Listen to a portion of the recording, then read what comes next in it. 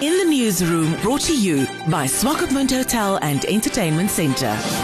Sinika Antila, the EU ambassador to Namibia, officially handed over IT equipment to the value of $4.5 million to the Agri-Ministry as part of the livestock support program, which the EU supports in the communal areas. The overall objective of the program is to promote entrepreneurship and enhance the livelihood of livestock farming communities in these areas in a sustainable way, while improving the performance of the livestock value chain. Tuaku Kayofa, spokesperson at the EU in Namibia, has the details. Now, this equipment is procured under the Livestock Support Program in the northern communal areas, which is funded by the European Union to the value of 20 million euros or 284 million Namibian dollars.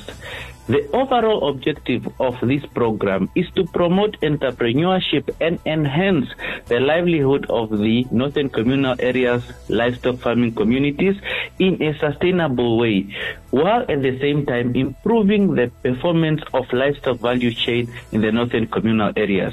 Now, who are the beneficiaries? The beneficiaries are the 8 regions in the northern communal areas. That would be Kunene, Omusati, Oshana, Oshikoto, Ohangwena, Kavango, West and East, as well as Zambezi. At the very handover event, the ambassador indicated that the handover is a clear testimony of effective collaboration between the government of the Republic of Namibia as well as the European Union.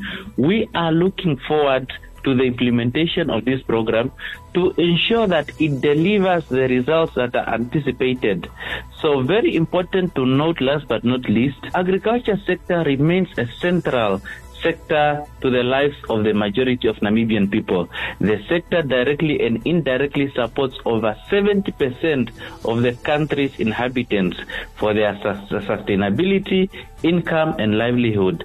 And the Ministry of Agriculture thanked the European Union for complementing government's efforts towards improving the performance of livestock value chain in the northern communal areas.